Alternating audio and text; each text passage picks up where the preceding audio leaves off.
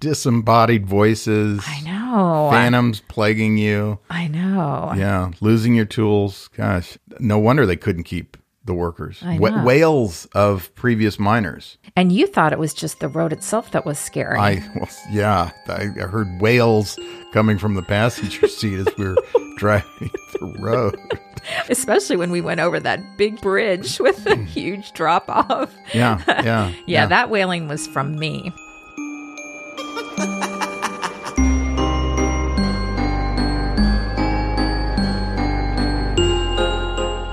This is the Dear Bob and Sue podcast, where we share stories from our journey to all the U.S. national parks and other public lands. I'm Karen Smith. And I'm Matt Smith. We're the authors of the Dear Bob and Sue series of books. Today we're taking you to some ghost towns in and around the national parks, from West Virginia all the way to the interior of Alaska. These are towns that were abruptly abandoned by their residents. But have they been completely abandoned?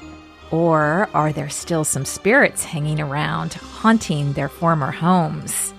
In addition to the fright factor, ghost towns are an extraordinary relic from America's past. The remaining structures and artifacts tell stories about the lives of the men, women, and children who once lived there.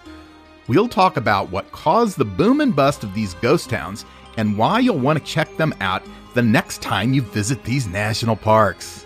But first, we celebrate Bat Week.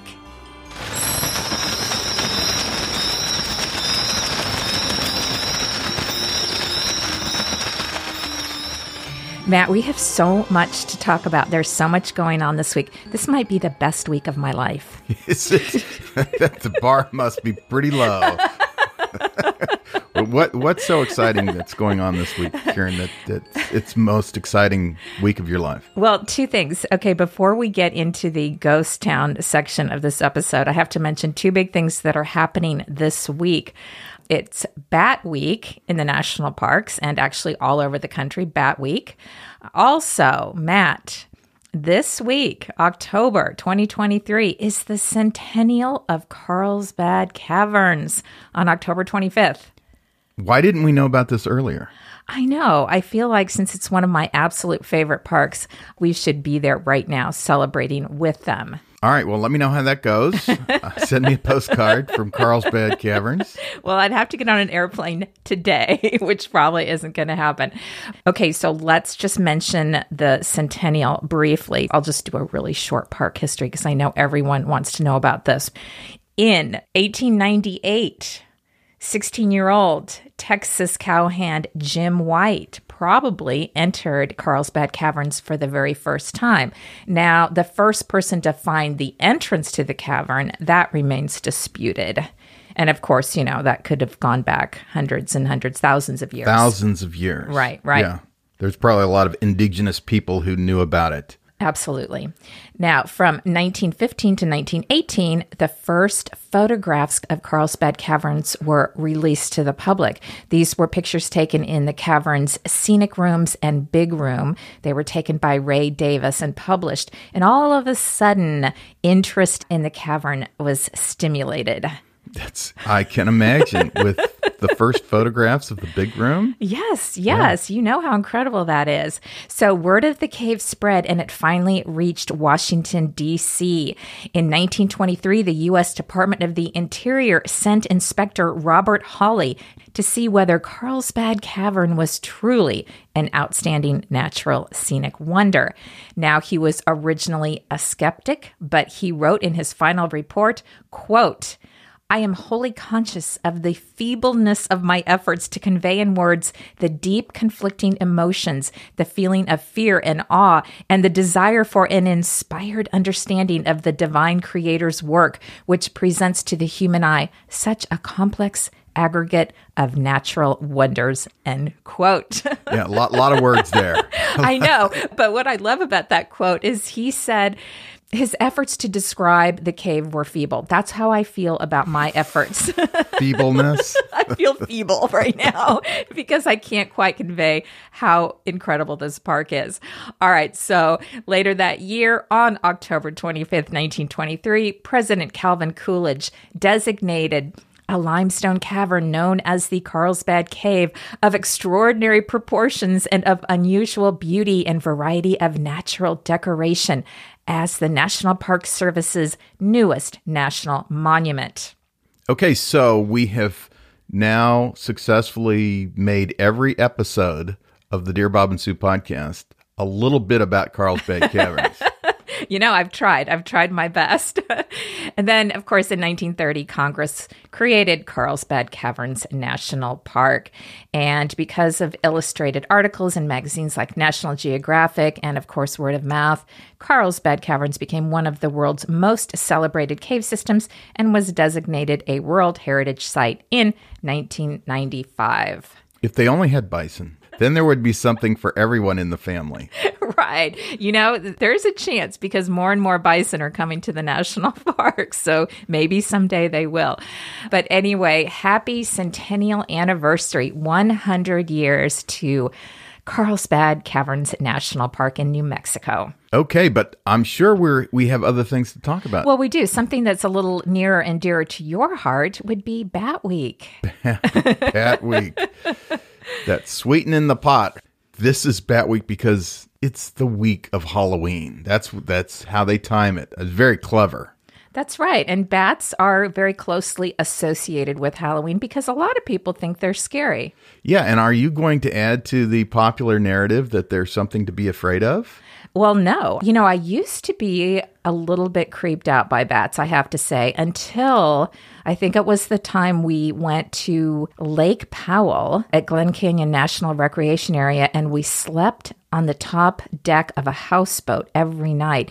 And the bats would come out and they would fly literally right above our faces. They would buzz us. And I wasn't creeped out at all. I was surprised that you weren't creeped out. You know, it was so amazing because, of course, you're looking up at this also incredible dark sky, and you've got the ring of the rocks around Lake Powell, the stars, and then these bats flitting around. It was actually kind of magical, I have to say. It's magical. Yes, it was magical. But the bats weren't magical.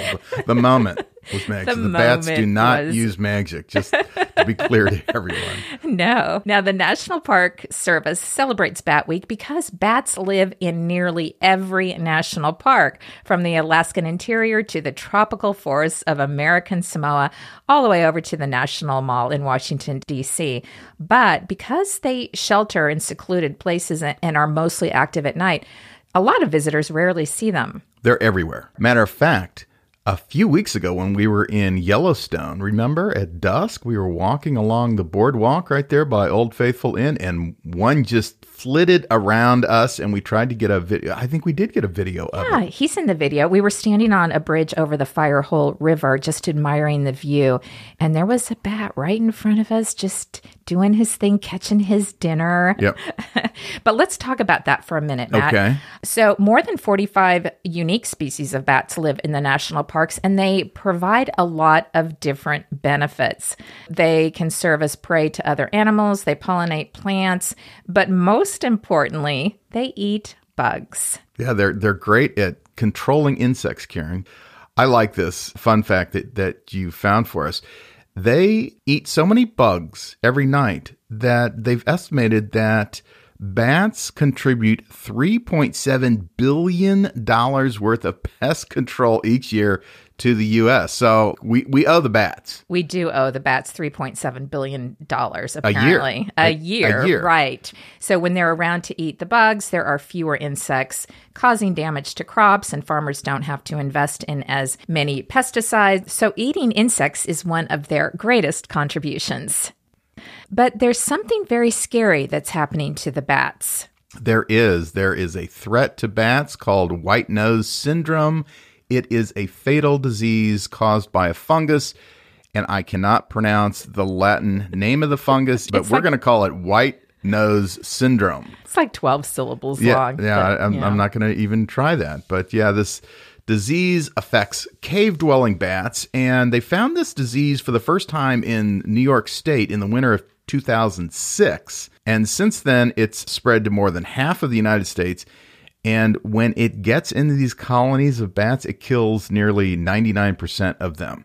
So the way this works is it's a fungus that doesn't hurt humans, but it wakes bats up from their hibernation. And so what happens is then they burn more energy when they're supposed to be hibernating and conserving energy.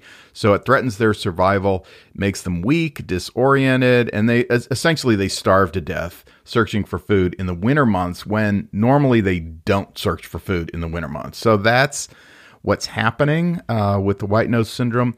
The Park Service and really the public lands all over are doing a lot to prevent the spread of this. For instance, we went to 3 different lava tubes this summer. Much to your delight. Yeah. More caves. 3 is probably 2 more than you really need to go to experience a lava cave. Anyway, the rangers at all these places, they're very concerned about the spread of white nose syndrome. Most of these caves, what they have you do is walk across a disinfectant pad before you go into the cave and when you come out of it. And the reason for this is the fungus can live on shoes, it can live in fabric for years. And even if you wash the clothes that you had on when white nose fungus gets on it, it doesn't kill the fungus. So they're very careful with visitors, especially visitors who've been in other caves in the last few years, to make sure that this doesn't spread to their particular cave. Yes, it's very serious. The National Park Service is taking it very seriously, as they should. Yeah. Okay, so that is something that's threatening bats, and it's not a joke. It's a serious thing. That's right. But Matt, in honor of Bat Week, I have a very short pop quiz for you. I thought that would be fun. We haven't done one in a while. Okay. Now, you have a 50% chance of getting each one right, so that's pretty good, right? So this is called myth or fact. All right, first one. Bats are just mice with wings. Myth or fact? Myth. That's correct. They're not mice with wings. Okay, that was an easy one.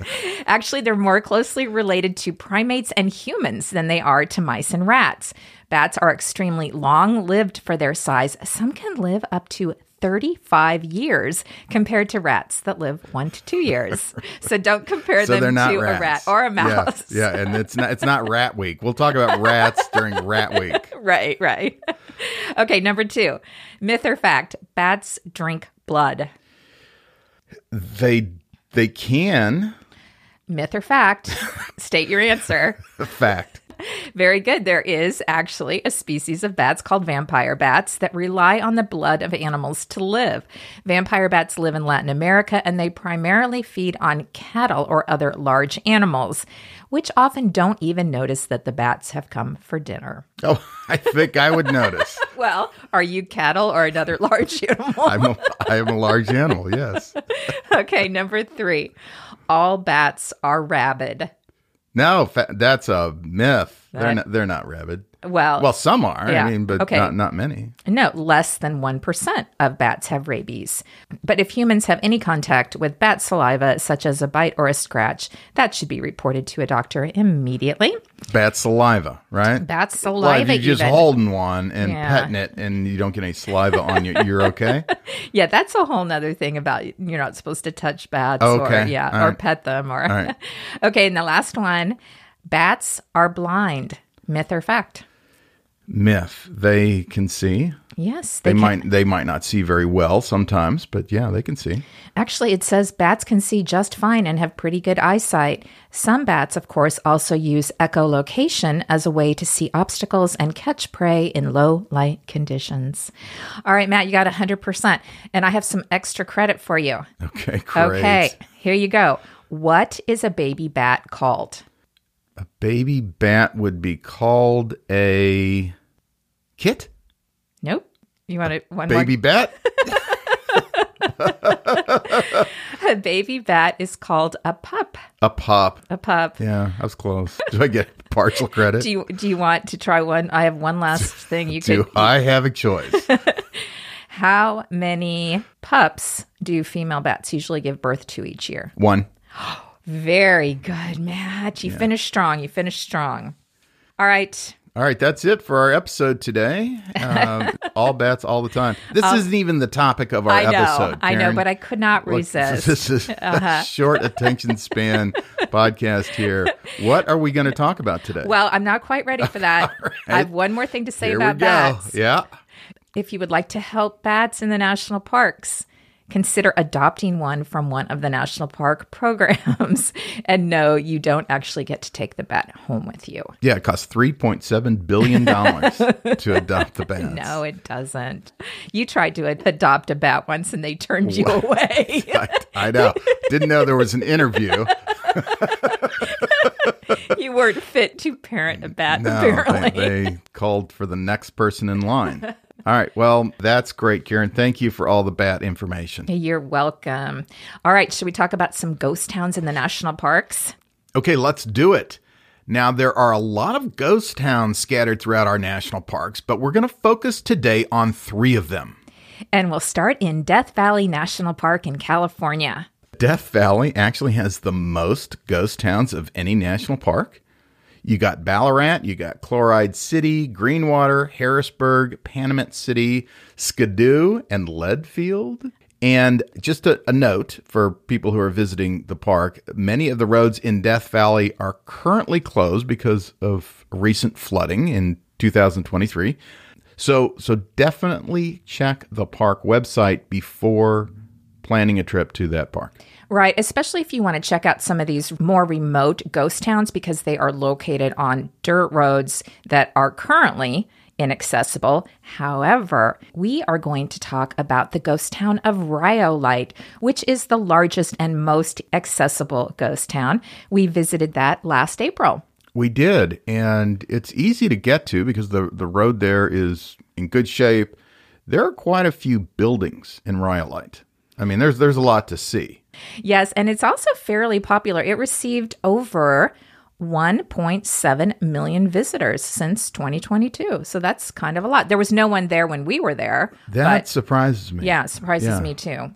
Yeah, this particular ghost town, it's on BLM land, so it's not in the park. It's very close to the park. It's about 4 miles west of the town of Beatty, Nevada. And it is 35 miles from the Furnace Creek Visitor Center in Death Valley National Park. And by the way, if you are wanting to stay in the area and you can't get reservations for anywhere to stay inside the park, Beatty is a great place to stay. It's just right outside the park. It is. The location is actually really good. We stayed there for the first time in April and just zoomed back and forth in and out of the park. The town of Rhyolite used to be known as the Queen City, the largest town in the Death Valley area. During its heyday, when they were making hay, they had 5,000 to 10,000 people living there. That's back in 1905 to 1911. Yeah, and you would be surprised, Matt. I saw a photo of the town during this heyday period. It was huge. Well, as you can imagine, 10,000 people. I mean, it was like a small city, which isn't what you're going to see now. But let me tell you just a really quick history about Rhyolite, if I might. I cannot wait. Okay. So this ghost town's origins were brought about by 2 men, Shorty Harris and Ernest Cross, who were prospecting in the area in 1904. They found quartz all over a hill, and as Shorty described it, the quartz was just full of free gold. This banner is a crackerjack. Don't know what that means. I don't know what banner or crackerjack really means there. Anyway, soon the rush was on and several camps were set up. A town site was laid out nearby and given the name Rhyolite from what, Matt? You know this. Silica-rich volcanic rock. That's right, that most of the gold was found in. I believe we've talked about Rhyolite in the Chiricahua National Monument episode, Karen. That's right. We rocked the Rhyolite by hiking through the park. But we didn't find any gold, unfortunately. No, we didn't. So there were over 2,000 claims covering everything in a 30-mile area. The most promising was the Montgomery Shoshone mine, which prompted everyone to move to the Rhyolite town site. The town immediately boomed with buildings springing up everywhere. One building was 3 stories tall and cost $90,000 to build. Get this, a stock exchange and board of trade were formed. The red light district drew women from as far away as San Francisco. There were hotels, stores, a school for 250 children, an ice plant, 2 electric plants, foundries, machine shops, and even a miners' union hospital. It contained 2 churches, 50 saloons. There you go, Matt, 50. 18 stores, 2 undertakers, 19 lodging houses, 3 public swimming pools, 8 doctors, and 2 dentists. And by January 1907, a network of 400 electric streetlight poles were installed in Rhyolite, and the town boasted water, plumbing, and telephone service. I wonder how much a dentist charged to pull a tooth back then. That's pretty much all dentists did back then. Right, and there was no Novocaine, so it was probably pretty cheap. You usually wait till the pain is so great that you'd rather have somebody pull it out with pliers than continue on. So right. Anyway, I digress. You do. So the town citizens had a very active social life, including baseball games, dances, whist parties, tennis, a symphony, Sunday school picnics, basketball games, Saturday night variety shows at the Opera House, and pool tournaments. And an enterprising miner, Tom Kelly, built a bottle house out of 50,000 beer and liquor bottles. And by the way, you can go and see that bottle house. It's still standing. We saw it. We didn't go inside it. We looked around the outside. Yeah, the door was locked. We couldn't go in. However, it's very cool to see the bottles. I mean, the walls are made out of bottles. It's a peculiarity. Definitely. Now, unfortunately, the financial panic of 1907 took its toll on Rhyolite and was seen as the beginning of the end for the town. In the next few years, mines started closing and banks failed. Newspapers went out of business, and by 1910, the production at the mill had slowed, and there were only 611 residents left in the town.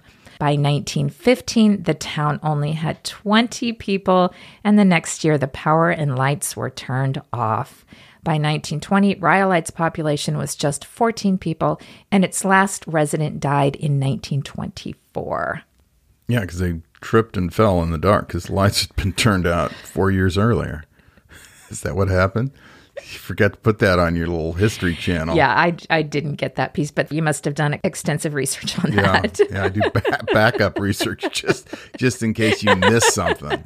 Well, today, when you go, there's several ruins that are interesting. You got the Tom Kelly Bottle House. You also have a train depot. The train depot was pretty cool. Yes, and that's what I want to talk about in a second. Okay. Yeah. And the remains of the 3-story bank building and the jail. The jail's still standing. Well, part of the jail's still standing. And the bank failed, but the building's still there. Right, Yeah. right. Okay, so the train depot is the most impressive and well-preserved building in the ghost town. It has aged well. It looks like the train's just going to pull in just any moment. Well, that's a good segue, Matt, because in 1906, the first train from the Las Vegas and Tonopah Railroad entered Rhyolite on December 14th with about 100 passengers. And in 1907, they began building this train depot. It's constructed of concrete block with a solid concrete foundation in a Mission Revival style. There was a gentleman's waiting area on the east and a ladies' waiting room on the west. The ticket office was in the center of the building, and the ticket agent's quarters were upstairs. So this took up an entire city block on Golden Street and cost approximately $130,000 to build, the equivalent of about $4 million today. Why did they have to separate the men and the women? Why do you think that is? Well, maybe when I continue the story, you'll have a clue. All right. So this railroad depot was completed in June of 1908, but sadly, this is around the same time that Rhyolite began its slow decline. And within months of its completion, more people were leaving Rhyolite through the depot than were arriving. So the railroad turned a small profit in 1908, but lost money every following year until it was finally dismantled in 1919. The tracks were salvaged, but the depot was left to stand as one of the few remaining buildings from the Rhyolite boom, primarily because they couldn't move it anyplace else. But in the 1920s, Rhyolite enjoyed a small revival through tourism. A man named Wes Moreland bought the depot in 1935. And beginning in 1937, he operated it as the Rhyolite Ghost Casino. The drinking and gaming were conducted downstairs, while a different type of hospitality, reportedly staffed by working women, was conducted upstairs in the old ticket agent's quarters. Yeah, in train lingo, I think that's what they call getting your ticket punched. I don't think you could say that on the Dear Bob and Sue podcast. It's train lingo. All the train enthusiasts out there will know what I'm talking about. So that's why they had to separate the men and the women. I believe so. Yeah. And then after that, since the 1930s, the depot has passed from person to person. And in October 2000, the Bureau of Land Management, the BLM, acquired the depot along with most of the Rhyolite town site. The BLM's Tonopah field office wants to restore the historic building to use as a visitor center. And, they don't have enough money, unfortunately. They are accepting donations, however. Well, that'll be cool to see what they're able to do with that town. I know. Wouldn't that be cool to have that train depot restored as a visitor center? It would be great if they could do something with that building. Yes. And one more note, if you go to visit, what's kind of unique at the edge of Rhyolite is the Goldwell Open Air Museum. And there is this major sculpture there by a Belgian artist, and it's titled The Last Supper. But this is a ghostly interpretation, and Christ and his disciples basically they're ghosts. Yeah, it was a little weird, but it's appropriate for our episode about ghost towns. Death Valley has a very stark, forbidding landscape, and at night it does feel like it could be haunted, doesn't it? Yeah, it does. Yeah, are you going to tell us about any ghosts I'm just going to say that some people have claimed to see an old man leading a mule loaded down with gold mining equipment. He just appears out of nowhere, walking down the street, and then he vanishes as quickly as he appeared. Did you see any ghosts when we were there? No. Well, those weird sculptures. But no, I didn't see any old men leading mules down the road or anything like that. I think you have to be open to it. You definitely have to be open to it, yeah. All right. Just one more note. There is another ghost town. Well, there are a lot of them, as we mentioned, but there's one called Leadfield that we visited on one of our trips. It was the time we rented a Jeep and drove the Titus Canyon Road. And this little ghost town has some mines, some tunnels. There are some remains of some buildings, a dugout, and some foundations. But this ghost town only boomed for less than a year, 1926 to 27, because the lead deposits bottomed out quickly. But one of the lasting legacies of this ghost town was the building of the beautiful Titus Canyon Road. Yeah, that's a fun road to go on. They built this road. It cost $60,000 in 1926, and it winds through the mountain passes for over 15 miles from Leadfield to the Beatty Highway. And it climbs from an elevation of about 3,400 feet at the highway to 5,200 feet through the passes and then back down to 4,000 feet at Leadfield. We drove that. It's a little bit sketchy, but when it's not wet and the road hasn't been damaged, probably could get there in just any kind of rental car. Although, you need to be careful with the rental cars in Death Valley because if you get stuck out there, it can be really expensive to get towed. But if you have a trusted vehicle, probably a four-wheel drive high clearance vehicle, definitely drive this road, this Titus Canyon Road. It was considered an engineering marvel at the time. And really, I think it's one of the most spectacular roads in Death Valley National Park. Yeah, a beautiful drive and the remains of a ghost town. All right, that's it for our Ghost Town episode. Not so fast, Matt. We're just getting warmed up. Okay. Okay, let's move to Alaska, Wrangell St. Elias National Park, and the mining town of Kennecott. Yeah, and, we talked about Kennecott and this park in episode 134, so if you want to check out more. But, Kennecott is a town in the heart of Wrangell St. Elias National Park, and you'll find that the remnants of this historic mining town, it was active from 1911 to 1938, and nearly $200 million worth of copper was pulled out of that mining site. At its peak, there was about 300 people who worked in the mill town, another 200 to 300 people working in the mines. And because of its remoteness, that town of Kennecott, it had to be a self-contained town. It was a company town. It included a hospital, general store, school, skating rink, tennis court, recreation hall. It even had a dairy. I know. So they must have had cows. How they got cows out to that remote location, I will never know. Yeah, I wonder if the grizzly bears messed with the cows. I don't know. So in June of 1998, the National Park Service acquired many of the significant buildings.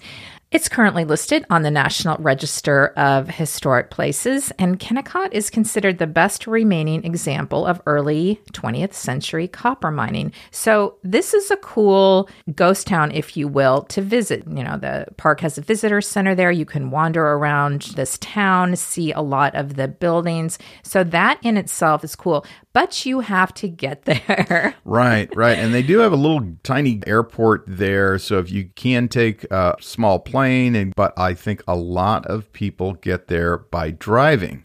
And so we did this when we visited the park. We drove the McCarthy Road, and it's a 60-mile gravel road. And that road originated in 1909 as a railway. They had to construct a railway to get to the Kennecott copper mines. When large-scale mining ended at the mine in 1938, most of those rails were pulled up for scrap iron.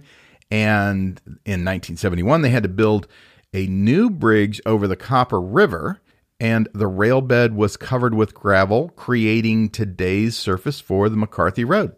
Right. So the road is what used to be the railway. And while visitors to the town of Kennecott have reported ghostly encounters, it turns out that this road might be even more haunted. Let's talk for a minute about how difficult it was for workers to build this railway. The Copper River and Northwestern Railway was built between 1907 and 1911 to carry ore from Kennecott to Cordova on Prince William Sound. The copper was hauled there and then shipped south to smelters in Tacoma, Washington. This railroad spanned a massive glacier. Apparently, the tracks had to be moved continually as the glacier shifted and settled. It bridged canyons and it clung to rock walls above the Copper River. During construction, thousands of workers were required to dig through snow and avalanche areas. Others blasted through miles and miles of rock. And sadly, many were reported to have died during construction of this Copper River Railway. Now, after Kennecott and the railway closed, the National Park Service showed up when Wrangell St. Elias became a national park, and Kennecott flourished again as a tourist attraction, and visitors now drive this McCarthy Road, which, as we said, took over a section of the old railroad grade from Chitina east into the mountains. And you know what, Matt? I can't even guess. This was a surprise to me. The greatest concentration of paranormal activity in Alaska has been reported near this old railway. It's said to be so haunted and so spooky that to this day, 75 years after the final load was hauled, phantoms have plagued repeated attempts by locals and even state officials to develop the area. Phantoms have plagued them? Yes. So widespread and persistent stories of hauntings along the old track have been reported, especially near Chitina. Over the years, travelers on the road and visitors to present-day Kennecott have claimed they've seen tombstones just off the road. And then on their way back from Kennecott, they've reported that the grave markers are gone, vanished into thin air. We didn't see any of that. We did not see any of that. I was just watching the road in front of me. I know you are. I was not plagued by phantoms. No. And here's what's really interesting. Back in the late 1990s, the state of Alaska is said to have begun developing a government housing tract out along this old railbed. But during construction, workers so regularly encountered phantom visions and, quote, disembodied voices of both children and adults along the old copper railroad, end quote, that keeping workers became impossible. Eventually, things got even worse. Construction workers heard the wails of presumed long-dead miners and then started losing their tools right out of their tool belts and boxes. It was enough to continually frighten off workers, and the whole project is said to have been scrapped. disembodied voices. I know. Phantoms plaguing you. I know. Yeah. Losing your tools. Gosh, no wonder they couldn't keep the workers. I know. Wails of previous miners. And you thought it was just the road itself that was scary. I heard wails coming from the passenger seat as we were driving the road. Especially when we went over that big bridge with a huge drop off. Yeah. That wailing was from me. No, the only thing I thought was scary was the potholes and the washboarded sections of the road. I didn't see any tombstones. No, I didn't either. But just note, if you're going to visit Kennecott in Wrangell St. Elias and you're driving the McCarthy Road, this is just one more reason why you don't want to get a flat tire while you're out on that road. No, you have to put up with the wails of long dead miners while you're changing your tire. That's right. Spooky. Okay. All right, Matt, let's move on to the last ghost town we're going to talk about. And this is in West Virginia in New River Gorge National Park, and it's called Thurmond Ghost Town. It's in the heart of New River Gorge National Park and Preserve, and it's listed on the National Register of Historic Places. It's about a 20-mile drive south of the New River Gorge Briggs along Thurmond Road, which is winding and narrow at times. So large vehicles over 25 feet in length and trailers are not recommended for that road. That's right. Now, the Thurmond Depot, the train depot, operates as a summer National Park Visitors Center. It's open daily Memorial Day weekend through Labor Day weekend, and it's open on weekends in September and October. And about 80% of Thurmond is owned by the National Park Service. They have some well-preserved buildings, including hotels, a bank, and the train depot that gives visitors a sense of what happened around the turn of the century. And many believe that this abandoned town site is haunted. Yeah, there's a pattern here. Well, yes. This is one about ghost towns. Yeah. So this historic town of Thurmond was established by Captain William Thurmond in the 1880s. And this was a train town, Matt, not a mining town.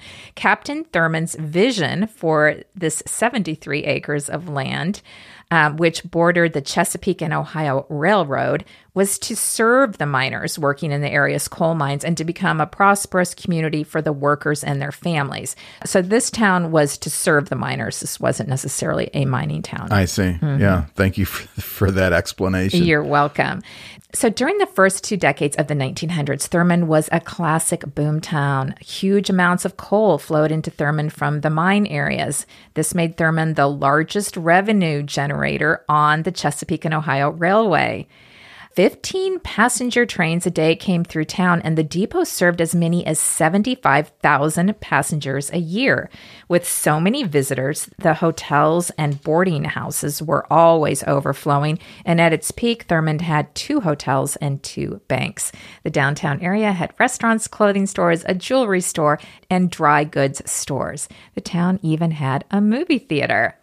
Captain Thurmond originally banned alcohol within the borders of Thurmond, but just outside of the incorporated portion of the town, the Dun Glen Hotel was erected across the New River, and it was a place that became notorious for its free-flowing booze, mischief, and gambling. This upscale getaway for the wealthy became a famous resort and has been the subject of many stories over the decades. Yeah, that's what happens when you have free-flowing booze. Right, lots of and good mischief. Stories.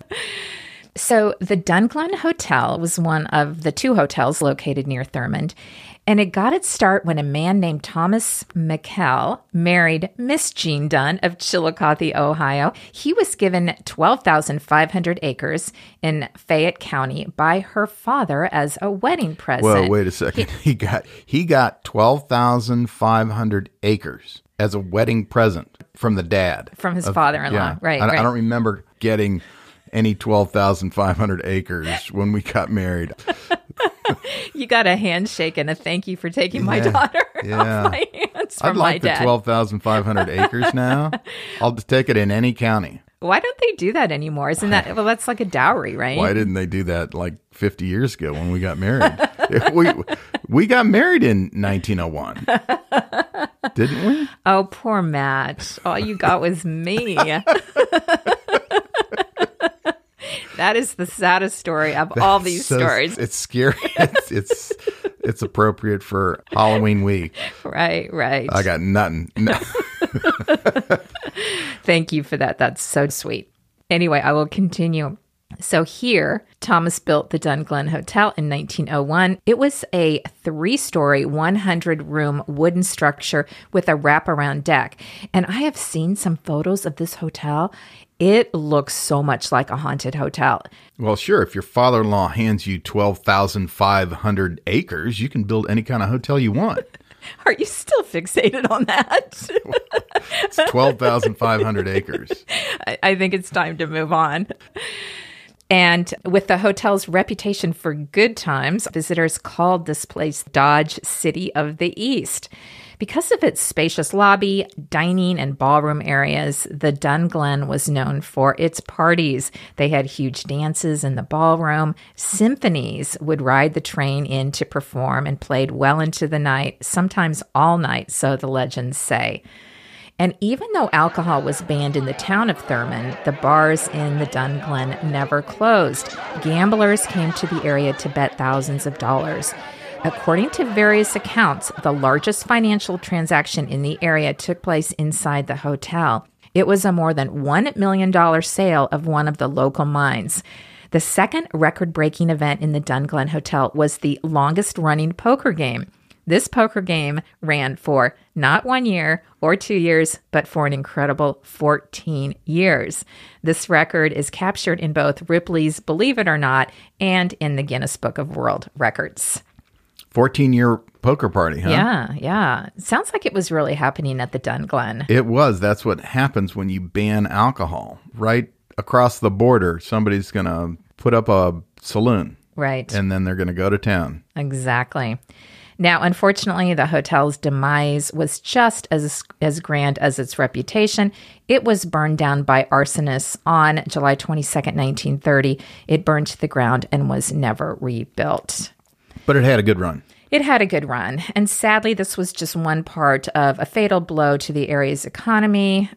So what happened, Matt, was there was a switch to diesel locomotives, and also some of the local mines closed and the town began to decline. So the Chesapeake and Ohio Railway changed from steam to diesel locomotives in the 1950s. Thurmond was a steam town. Its rail yard and crews specialized in steam locomotive service, which needed frequent stops to refill water and coal. They also needed regular maintenance work, and diesel locomotives didn't need these services. So the switch to diesel left many of the rail yard structures and jobs obsolete. Businesses closed down, and most of the residents moved on. What happened to all the coal barons? I've always wanted to be a coal baron. You'd be a good coal baron. I would be a good coal baron, yeah. Yeah. You had to look like the Monopoly guy. I'm starting to look like him more and more the older I get. Now, fast forward to today. The National Park Service restored the Thurmond Depot as a visitor center in 1995, and there are more than 20 other park-owned structures in Thurmond that you can go see. They're doing all kinds of exterior work and repairs, trying to maintain its vintage 1900s appearance. And they're going to rebuild the Dunglen Hotel? Oh, wouldn't that be Get something? The poker game started again. Get those That would draw coal barons back. That would draw the tourists It in. would. But Karen, also, did you know at the Thurmond Depot, there are ranger-led walking tours offered in the summer, so you can walk on your own or take a tour with the ranger. The walking tour is about a half a mile round trip, takes about an hour to complete. Now, use caution when crossing the road and railroad line in town. This is still an active railroad track, so be careful of trains. Those aren't ghost trains. Those are real trains. Freight trains pass through Thurmond on a daily basis. That's right, which is pretty cool. I think you can take the train to Thurmond also. That would be a fun thing to do. Yeah. All right, so as far as the ghost stories of this town, I read that park rangers have told stories of locking the visitor center up tight only to come back and find all the doors open, along with every water faucet in the building turned on. Now, that's something I'd like to see. Well, Matt, maybe you can. I was just reading that Ace Adventures has an annual ghost hunting tour in Thurmond. We've talked about Ace Adventures before, haven't we? We have. Yeah, it's an adventure company there where you can stay. They have all sorts of activities there at their location. Also, they offer river rafting trips. We have not stayed there, but we've heard a lot about it. A lot of good things. And in September, they have a ghost hunting tour. And this is pretty interesting. They have what they call a paranormal investigation in Thurmond. They only take 20 people. It's just one night. They have permission to go inside these buildings and they investigate paranormal activity. I guess, Matt, they have equipment such as K2 meters, spirit boxes, and SLS cameras. What about a proton pack? Do they have any of those? A what? Yeah, like Ghostbusters, the proton packs. You hunt ghosts with them. You shoot the ghosts and they suck them into the proton pack. I would be up for that.